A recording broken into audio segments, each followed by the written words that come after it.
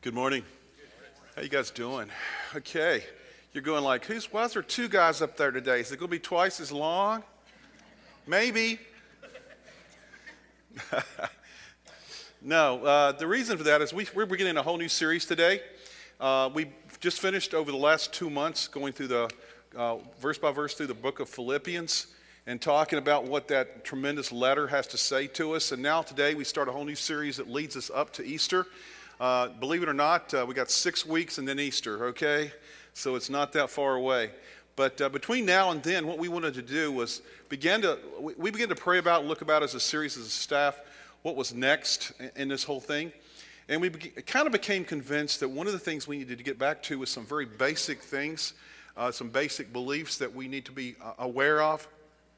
And so I was actually reading a book that came out a while back called Why the Reformation Matters. And you're going like, the Reformation, that's not about us. Well, yes, it is, okay?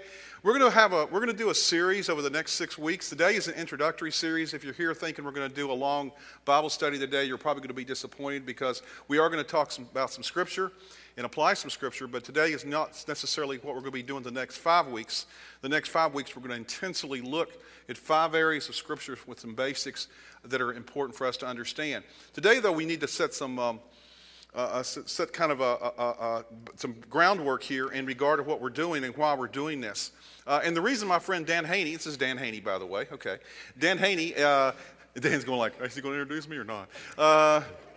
Dan Haney is a good friend of mine who is a part of this church, and I'll tell you more about Dan later, right before he actually speaks. I'm going to do the intro, and then Dan's going to kind of be the illustration today, okay? I told him that, so he knows he is. And so we had a great time last service talking about this as well. So today we're talking about why the Reformation matters. We're going like, well, aren't we Protestants? Do we not? I mean, isn't that kind of like a historical thing 500 years ago? Yes, it is, but it's also important for us today as well. And the thing is this. Let me give you a little historical background. Most of you probably know, you've heard about the Reformation. You probably know about a guy named Martin Luther. You may know a little bit about that, but the important thing is this. The historical part of this is basically in the early 1500s, around 1507, there was a young, newly ordained Catholic priest. His name was Martin Luther, who for the first time did his first Mass. Now, I'm being not a Catholic by background, didn't know what Mass was. And so to define that for all of you who are non-Catholics, there's a lot of former Catholics at Great Oaks. You know exactly what I'm talking about. But Mass, in my terms, is kind of like the sermon, okay? It's kind of like the part of the message. It's the message part, whatever. And he was to do his first Mass. And I don't know, I remember I shared with you last week the first sermon that I did was a disaster. And he was coming up to it. He'd gone through all the stuff that priests are supposed to do. And he knew that priests were supposed to or expected to have clean hearts before officiating the Mass. It meant that they have no sin unconfessed, no heart of stone unturned. I mean, he knew those were the things that's supposed to be happening. But as Martin Luther began to recite the introductory portion of the Mass, he says in historical documents, he says, I almost passed out. He said, this is the words he uses, I was utterly stupefied and terror-stricken. Who am I that I should lift up mine eyes or raise my hands to the divine majesty? Thus began his struggle. For the next several years, he struggled with his identity in Christ, who he was, where to find grace, forgiveness, and the whole deal.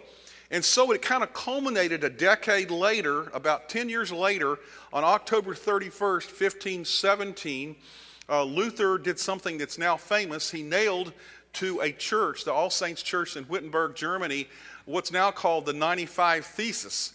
And what that means was he basically took a list of things that he had begun to describe and understand in Scripture and things that he saw that the Catholic Church at that time was not doing. And he thought, well, you know what it is? We need to reform the church. He wasn't trying to leave the church. He wasn't trying to do anything else. What he was trying to do was reform the church, to get it back to Scripture, scripturally based church. And so he puts these on the wall. Now today, if we were to do that, we're going like, it's kind of weird. He nails them on a door. Well, that was kind of like posting on the internet. You know, it's kind of like if you want to talk about something today, what do? You don't go nail stuff to a door. You go put it on your blog, or you put it on Facebook or something like that. So this is kind of what he did in those days' terms. And so he did that. Well, it became this whole kind of conversation that didn't really turn out the way he expected it to turn out, because what happened was, instead of reforming the Catholic Church pushed back on him. And actually, eventually, a couple of years later, at a thing called the Diet of Worms, or actually it's the Diet of Worms. It's not about worms that you go fishing with, and it's not about going on a diet. The diet means, it's basically a word meaning a conference, and that's what it was. They came and brought him there, and he was before not only the Catholic Church leaders, but he was also before the emperor of the Holy Roman Empire, because at that time it was all together, and they basically chastised him, asked him to repent of of the things he did, and he simply said this. And this is what he said at the Diet of Worms in 1521. He says, "I am bound by the Scriptures." That's the next slide there. "I am bound by the Scriptures I have quoted, and my conscience is captive to the Word of God." He's going, hey, I have studied God's Word, and I cannot go back. I will not recant. Basically, the famous line is, "Here I stand. I stand on the Word of God." And so that's what happened. I was reading, I got so interested in this whole topic back a few weeks ago, I actually purchased online Roland Bainton's book on Martin Luther, which is probably the classical book if anyone wants to read a really good book, and if you're really into biographies and history and stuff. Roland Bainton, Bainton, has a book on the life of Martin Luther. And I was reading through that, and one of the things that Roland Bainton somewhere said is that during the study of Scripture, certain Scriptures came to mind in Luther's life, and one of them was Galatians 2:20, which says this, and this is a newer translation, but it says, "My old self has been crucified with Christ. It is no longer I who live, but Christ who lives in me." And for him, that was an epiphany, because it meant now that it wasn't about the church giving him favor, but it was about living in Christ. And it kind of freed him up, and he became a joyous person after that. And so the Reformation of the church began. Luther knew that the next step was this, though, because up to that time, and we take for granted in our culture today that everybody has access to Scripture, right? I mean, all of you can get free Scripture if you have the internet. Free. You can have the YouVersion of Scripture, and you can have 27 translations. You can have anything you want. You don't have to go out and purchase it anymore. If you have a phone or whatever, an iPad, whatever, any kind of Android device, you can download this for free. So you have access to Scripture like crazy, like we've never had it before. But even before that, you had access to Bibles, right? You go to a hotel room, what'd you find there? Gideon Bible. You're going like, man, those guys must be everywhere. And they are. And so that was kind of the deal. But in Luther's day, in the 1500s, before the printing press, before Gutenberg came out with the printing press, and it was just a little bit while later, which often also opened up the thing with the Bible as well, the people didn't have the Bible in their language. It was Latin. It was a Latin Vulgate. And so what they did is not many people read Latin, and so nobody could read Scripture except the priest. And so Luther said if people are going to understand God's Word, they need to have it in their language. And so what Luther did right after this is he actually went and he translated the New Testament over the next just a couple of months. He translated the New Testament into German. That was the language of his people. And that was the first language of the people translation of the Bible. It was known as the Luther Bible. And eventually that was translated into English, and you know the whole history of that as well. And so all those things happened. And it opened the door for the Reformation to begin, for people to start looking at what the Scripture itself meant in the languages. Now, let me just say this, and then I'm going to talk some more about Dan here. He doesn't like it too much, but I'll tell you about him anyway. The way that the Reformation impacts us today and every day can be seen in the convictions that we have about the Bible. Things like who Jesus is, what Christ has accomplished, what it means to know God, how God reveals himself. All those things are things that we can learn from Scripture. And all of these things were essential parts of this Reformation, this change, this correction, this course correction that was made by Martin Luther and others as well. He wasn't the only one. He was just the first one to really do it. And so these issues that are so relevant for us today actually come out of that Reformation time. I was earlier when we were singing the songs, And in first service, we're sitting and singing the songs, and I looked over at Dan and said, how many of those things are going to be talked about over the next 5 weeks are in those songs? And if we didn't have those things, these, we call them in a moment, solas, the things that are alone, we do these alone, we couldn't sing those songs we just sang and not mean them. You understand as we go along. And I hope you'll challenge yourself to think that way. Because the thing is so often we just simply take for granted the things that we believe.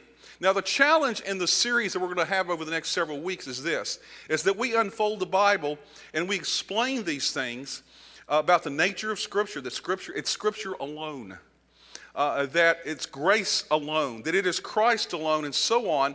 We're actually reinforcing principles and truths that had been lost sight of, that had started off in the church on the right track back in the New Testament times, but had been lost sight of in the dark ages and came to light because of the grace of God by lighting a flame in the heart of this Roman Catholic monk named Martin Luther and showing him that the righteousness he longed for was a righteousness that could be his in and through the work of the Lord Jesus Christ alone. So, we say as a church that our purpose is this, and let's see if you're listening. What do we say the purpose of our church is? To help people take their, you guys are so good.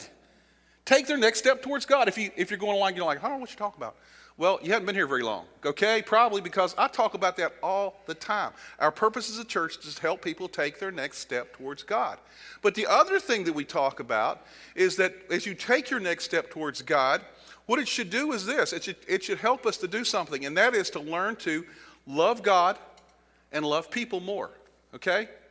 And so what we believe is the foundation for these actions of love toward God and others comes really out of the Reformation. And it goes all the way back 500 years from before us now. So as I think about this, there's 3 questions that rose in my mind that we're going to be talking about over the next several weeks. The first question is this: what is my source of authority for my beliefs? What is the source of authority for my beliefs? Now, as evangelical Christians, which we are, the source of authority is Scripture. It's Scripture. Scripture alone. The second thing, if that's true, what does Scripture say about my core beliefs? See, the Reformation is important to us because it brought a course correction back to the Scripture as the authority for belief and action. And so what we'll be talking about over the next 5 weeks is what kind of came out. Now, it wasn't talked about this way in the Reformation times, but about 100 years ago, this began to be organized in a process called what we call the 5 solas. The 5 solas. And the 5 solas up there, the word sola is a Latin word that means only or alone.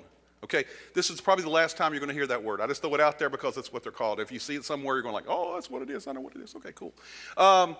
But the 5 solas are this: Scripture alone, grace alone, faith alone, glory to God alone, and Christ alone. So the next 5 weeks, we're going to talk about each one of those from Scripture and understand why these are so important as core values. These are not optional things.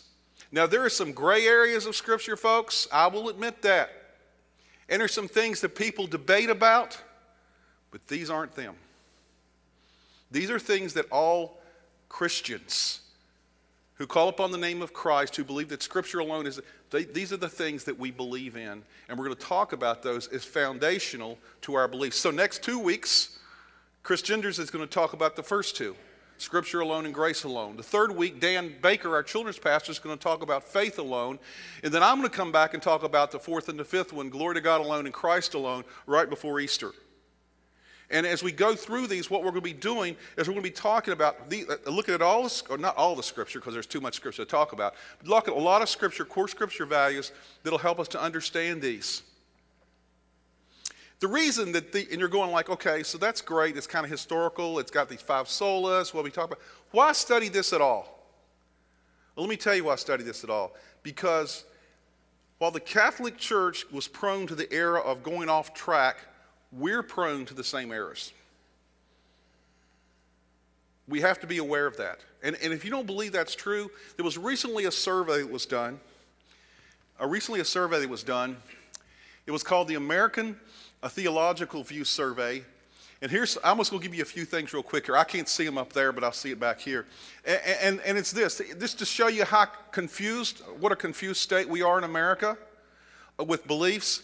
Okay, this is one thing. This is done with Christians and non-Christians. About 3,000 people. It was a survey. That's really, how these surveys are done.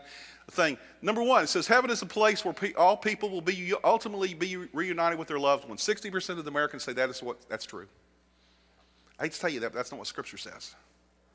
Okay? Well, you'll be reunited with your loved ones if they're in Christ, but not just, that's kind of the gathering place. It's like going to be a big family reunion there. That's not what it says.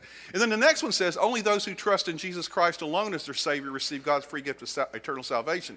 54% said that. Now, I don't know what that means, but it basically means there's confusion about what's true and what's false.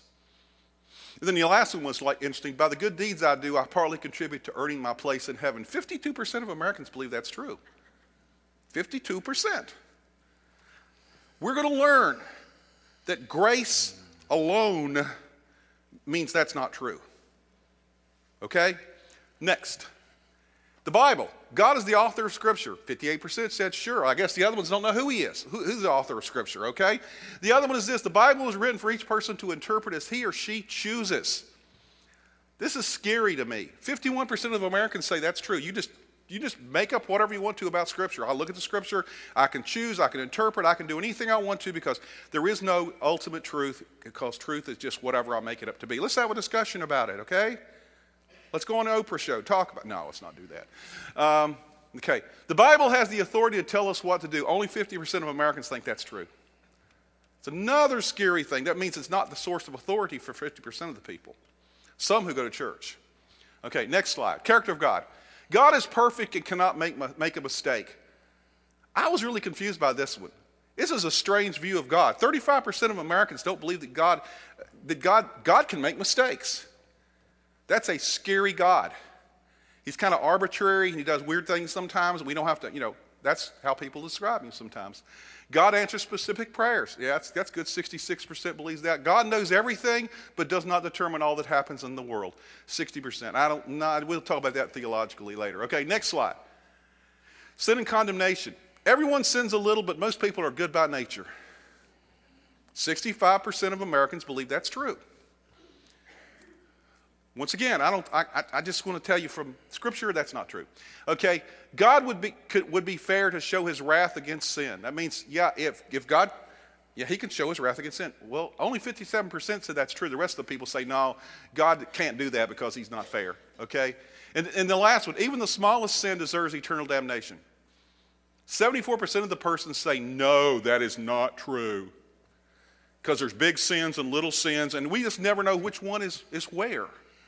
So, that's kind of the deal. Okay, that's a survey. That's the last. I don't know if there's another one, but I'm not going to worry about it if there is, okay?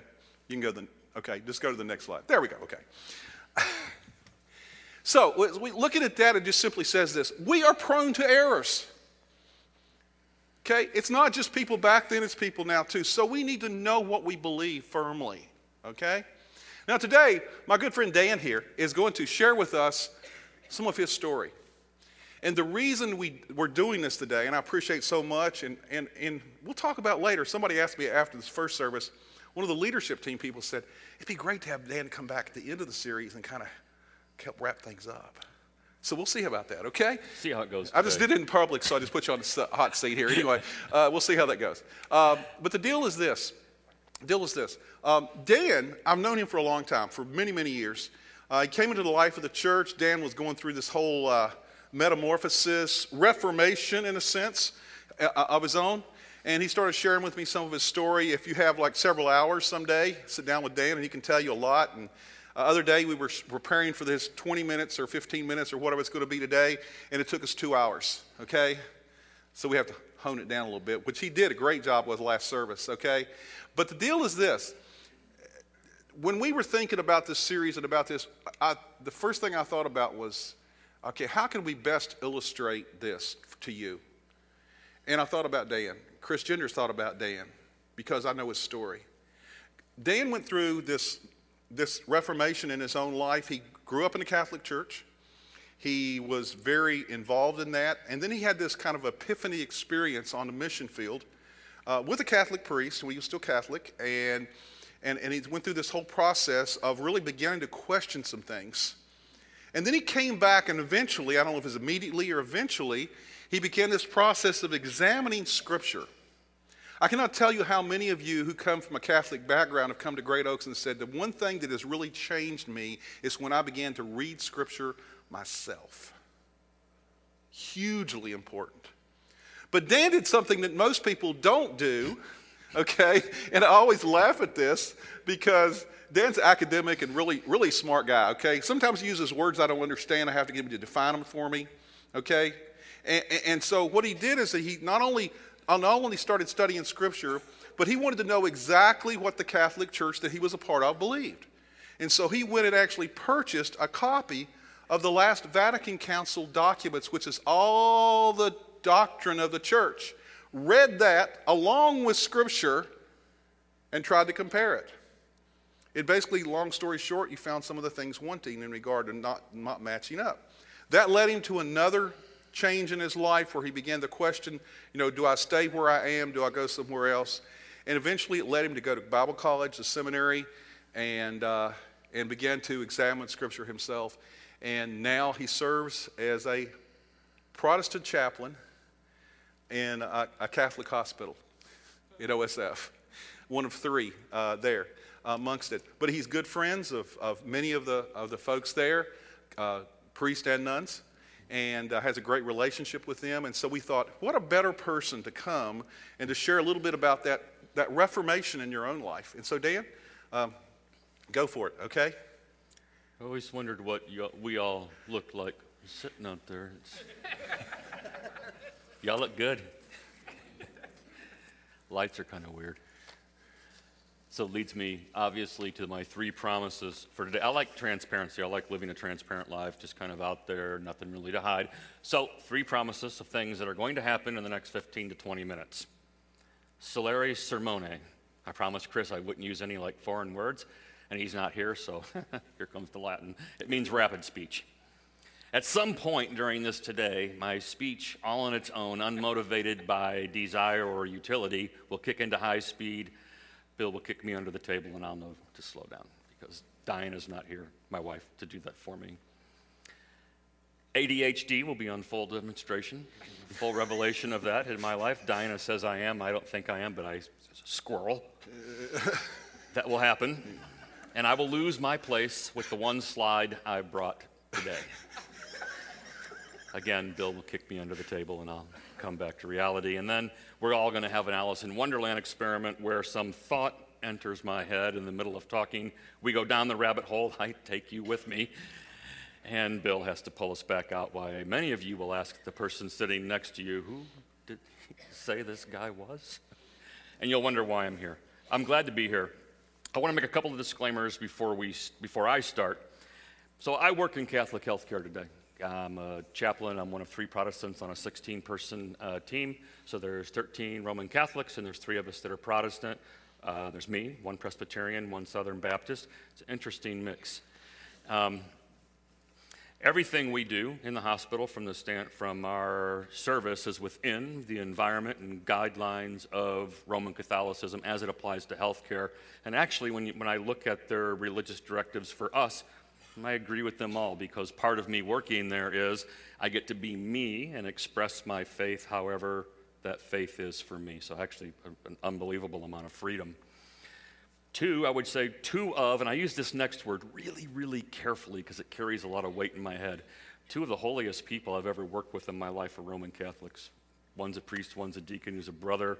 One I've worked with, and we'll talk about it in a minute. The priest I've worked with in one of the more violent places on the planet, definitely the poorest place on the planet, and he is the guy that taught Diana and I how to be missionaries.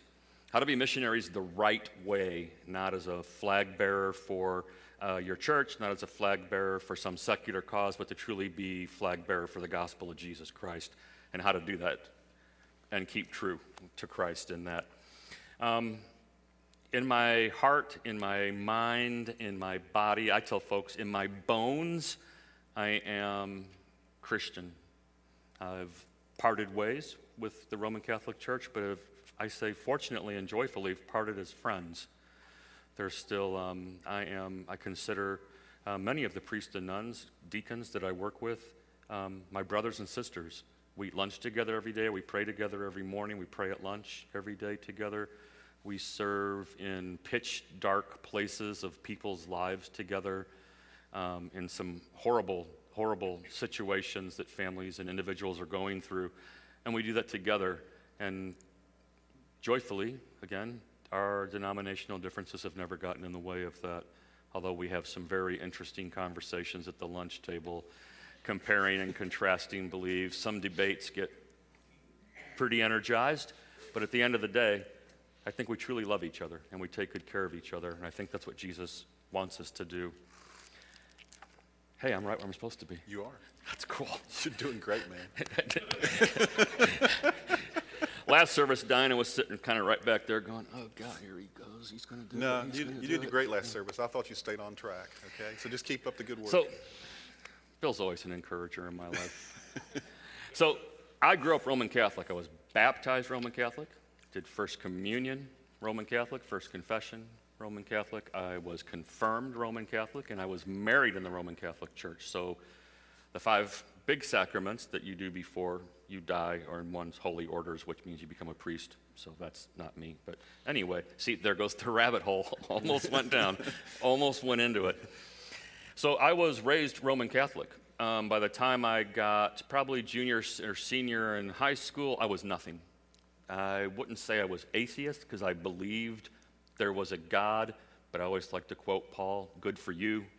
So do the demons, and they quake at his name. So like I believed in God, like something is out there, but it has nothing to do with my life whatsoever. So I was functionally atheist with some tangent of God in my life. Went through a bunch of stuff, had a pretty interesting life for quite a while, and actually it was waking up in a drug treatment center at 39 and having a young man who was really cool Christian guy, witnessed to me that first introduced Jesus into my life. So something I forgot to do last time that I'm going to do here just for a second. Never stop witnessing to people. Never, ever stop witnessing and sharing the gospel of Jesus Christ. What got me clean, kept me clean, and saved my life was one Christian person willing to come into the uncomfortable weirdness of a drug treatment center and witness the truth to me. Never stop witnessing. You have no idea what that, but my life is proof of the power of one person taking the chance and witnessing to me. So I went back to, I realized there's a giant need for change in my life at this point. This is not a place you want to wake up. So I went back to the only place I knew to go. That was the Catholic Church. Joined kind of a cool parish, involved in a lot of things, got very, very involved in that church. So involved, in fact, that when a visiting African priest came to give a presentation, Diana and I followed him back into East Africa to shoot a couple of documentary films. We had a ministry called Worship Films. We filmed full feature documentaries for small Christian teams to do international fundraising.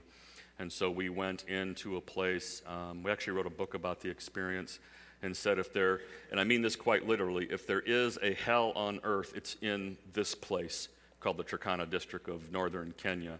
It's indescribable. It's indescribably bad. Spent time there, drove across the country, up into the mountains, and then we worked in the second largest slum in Africa. And a slum in Africa has its own special kind of meaning of what that looks like.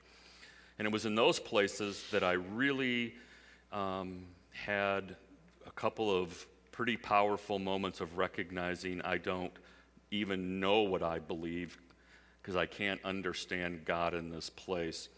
The first was watching Father Ed working within tribal people, and I'm talking just a click away from Stone Age people, witnessing Jesus Christ to them without the usual. No church, no clerical garb, no collar, no black shirt, no traditional rules, no sacraments. What he had was a Bible and Jesus Christ. And that didn't make sense to me, because that's not how it goes. The second, and probably one of the most profound experiences in my life, we were in a place called St. Andrews, which is Diana and I have been in some really bad places together. indescribable to the point we stopped filming. We didn't feel like it was appropriate to keep a camera rolling in this place. Basically, lots of preschool age and kindergarten through third age kids living in a condition that isn't okay. It's not right. What was going on there was horrible. And so I'm behind the safety of my camera, which you learn really quickly is a great place to hide out. Put your camera up and you don't have to deal with what's going on in the immediacy of the place. And I'm watching Diana in the middle of filth, surrounded by these little kids, weeping and praying over them. It still touches me deeply. And she's just preaching Jesus to them quietly. And I told myself, that's what we're supposed to do. That's what Jesus looks like. Not that I'm saying my wife is Jesus, but it just hit me in that moment. That's what faith is.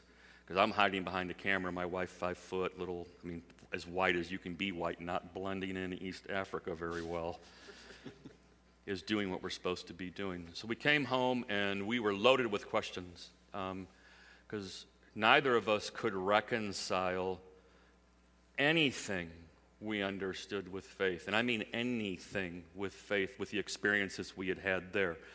Because you're in another world and everything you've been taught and trained and practiced every Sunday does not match this. It doesn't work. There's no way to make sense of these things. And so I started studying.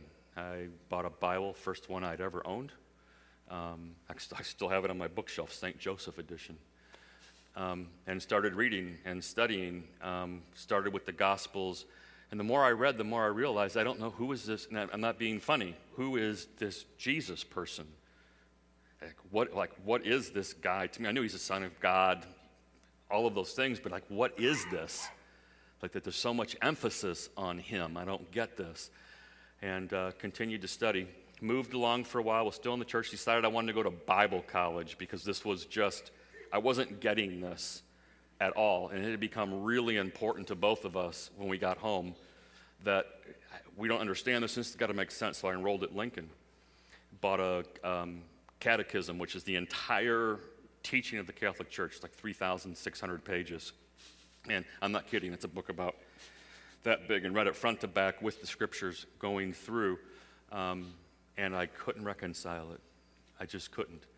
And I remember the last thing our priest, and good guy, had told me when he found out I was signing up for a Protestant Bible college was, I'll never forget this, that's fine, go do your Bible college thing, but don't you ever let anyone convince you that this isn't the only church. I thought, wow, that sounds like okay. I got there and started meeting all these Christians from different varieties and flavors and stripes and colors and experiences. I was the old guy on campus. They called me Grandpa, which let them get away from me. You have these high school kids just coming out, and I don't know, at the time, I guess I was 43. And I was a grandpa. I had 2 grandkids at that point.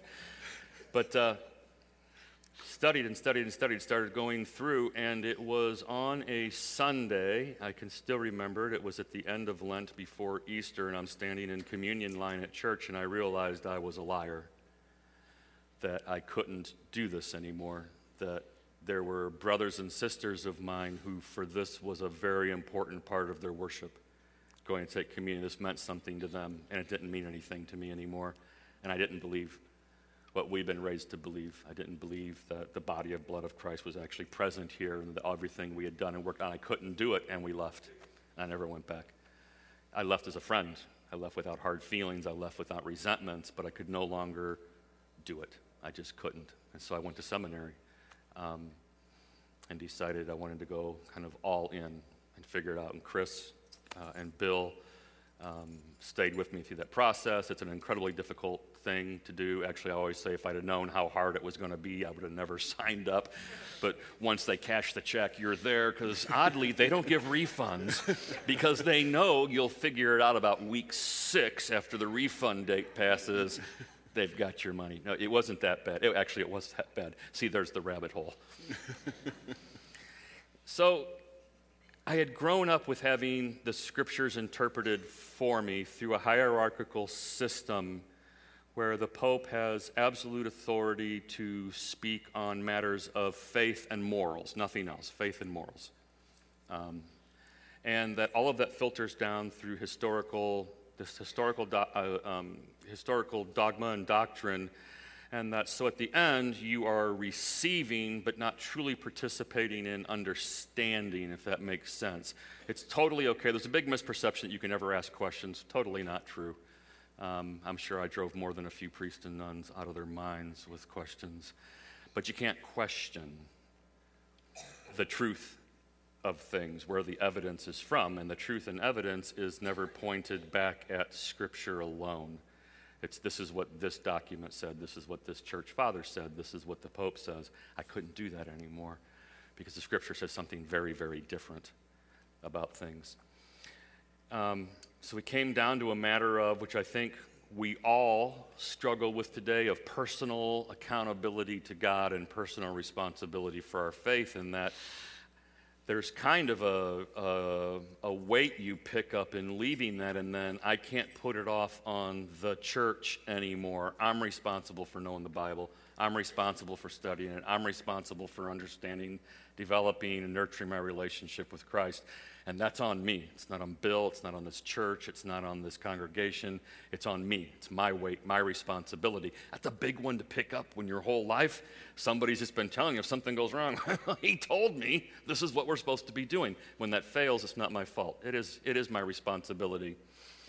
And so, and the next biggest, I guess, was moving away from a system of sacraments, of sacramental theology that, at baptism, my original sin is forgiven.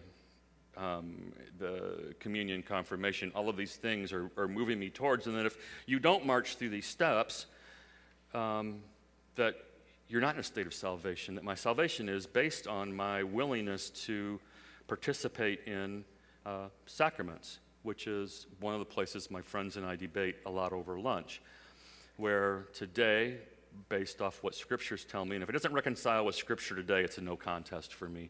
If you can't show, and I don't mean proof texting, I mean actual, if scriptures doesn't pan it out, it's a non-issue, it's a non-truth. It's either in there or it's not in there. But that's not the case with sacramental theology. I have to do these things. And when I found out, it was simply the shed blood of Jesus Christ on the cross. It frees me from my sins. I always tell folks, I'm a John 3:16 guy.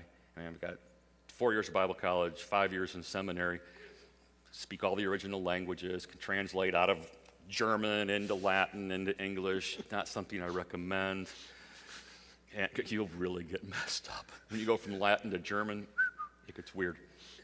Hey, the cool thing was St. Jerome, who did the Latin Vulgate, didn't speak Greek or Latin. So, rabbit hole.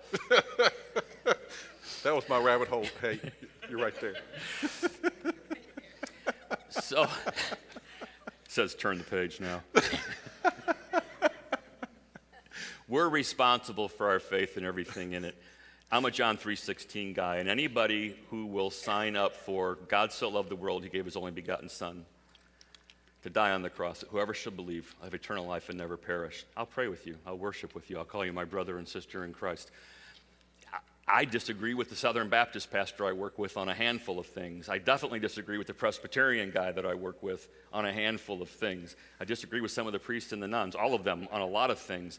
But at the end of the day, we pray together. We worship as we can together. We serve people with great need together, and that's okay. That's okay. Here's my thing that strikes me a lot, and when Bill put these slides up, it really kind of kicked me in the back of the head. There's a lot of Christians that I encounter in the hospital who have no idea, that they're talking about things that have nothing to do with scriptures or even their own church doctrine. There's so much loss of faith in this world today, and particularly in the West, and specifically in this country. There is this loss of biblical literacy and responsibility of our own faith.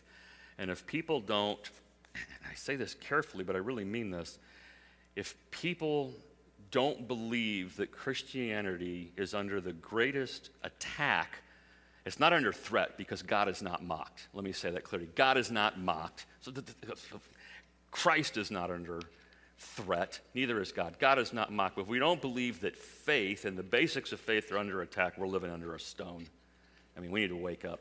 because it is. And I don't think at this point in history we can afford to spend a lot of time evangelizing to other Christians who are already in a state of grace. I think when the world is devouring the Christian faith in this country, we need to be able to stand together in spite of denominational differences and stand up together for Christ. The differences on Sundays, some of those things, God has to sort that out with the individual. It's each person's accountability. But if the gospel is preached, the gospel is preached. And I think there's a lot of discussion that has to happen around there. So I live on John 17, 20 through 23.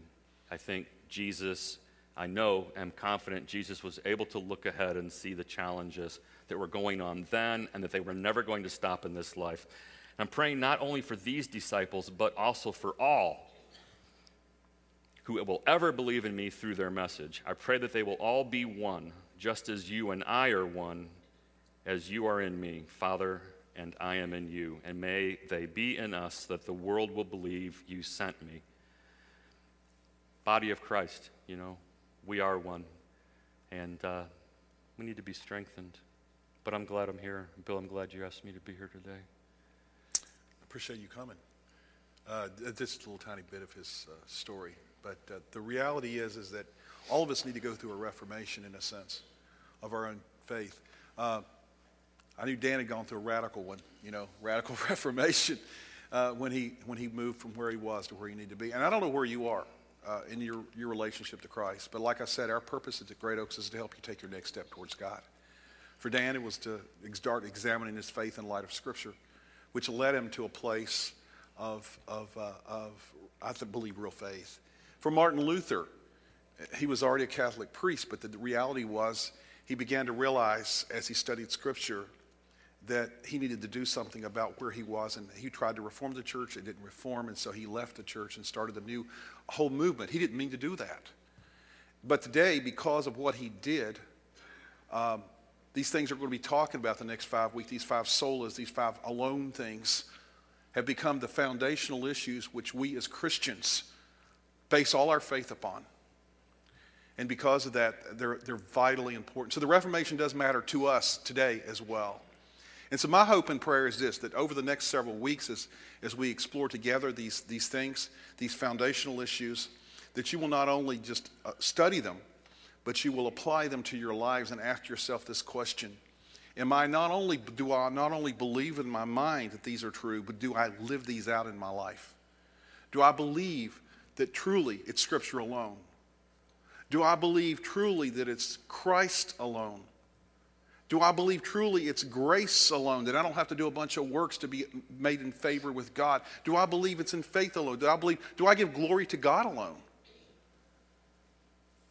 And as we explore those things and understand them clearly, the thing that we need to understand is this, as we apply them, it will strengthen our foundation. And in a world where we are under attack, our beliefs, our faith is under attack. And, truthfully, I shared the first service, I'll share this. I don't necessarily think that's a bad thing. Because what it does, it makes us examine where we are. Because when things are going well, we just kind of flow. Things are just fine. But we need to really examine what we believe, because what we believe is not only what we think up here, but it's what we do. And so my prayer is that we as a church will come to a greater foundational belief about who God is and what he wants to do in our lives. And it'll come through the study of Scripture and understanding that Scripture alone and Christ alone, faith alone, grace alone, and glory to God alone are things that we must believe. So let's pray today before we close, okay? God, we thank you so much for your incredible love. We ask that you would just enable us, to God, that over the next several weeks, as we examine these things, that we would just, in a real sense, not only gather a better understanding of these things, but God, that we will learn how to think in a way that we use these as the filters of our life. That we began to examine and ask, do I really trust in Christ alone?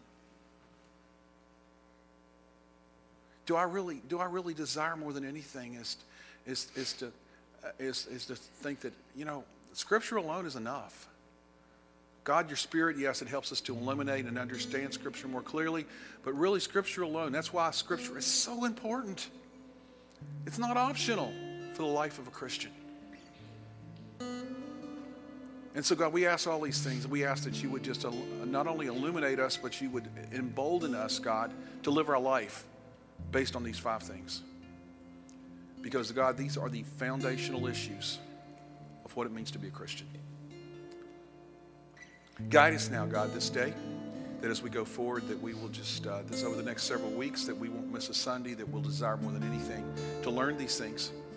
And God, you know, the things that we teach won't be everything there is, but we'll go beyond, and we'll learn things ourselves as well as we examine these as well. Thank you, God, once again for your love, your goodness. I thank you for Dan coming today and sharing. I thank you for all the things that are going on in the life of this church. We pray for the Peru team and all the folks will be going out at the end of this week. And just guide us now, God. And we ask these things in Jesus' name.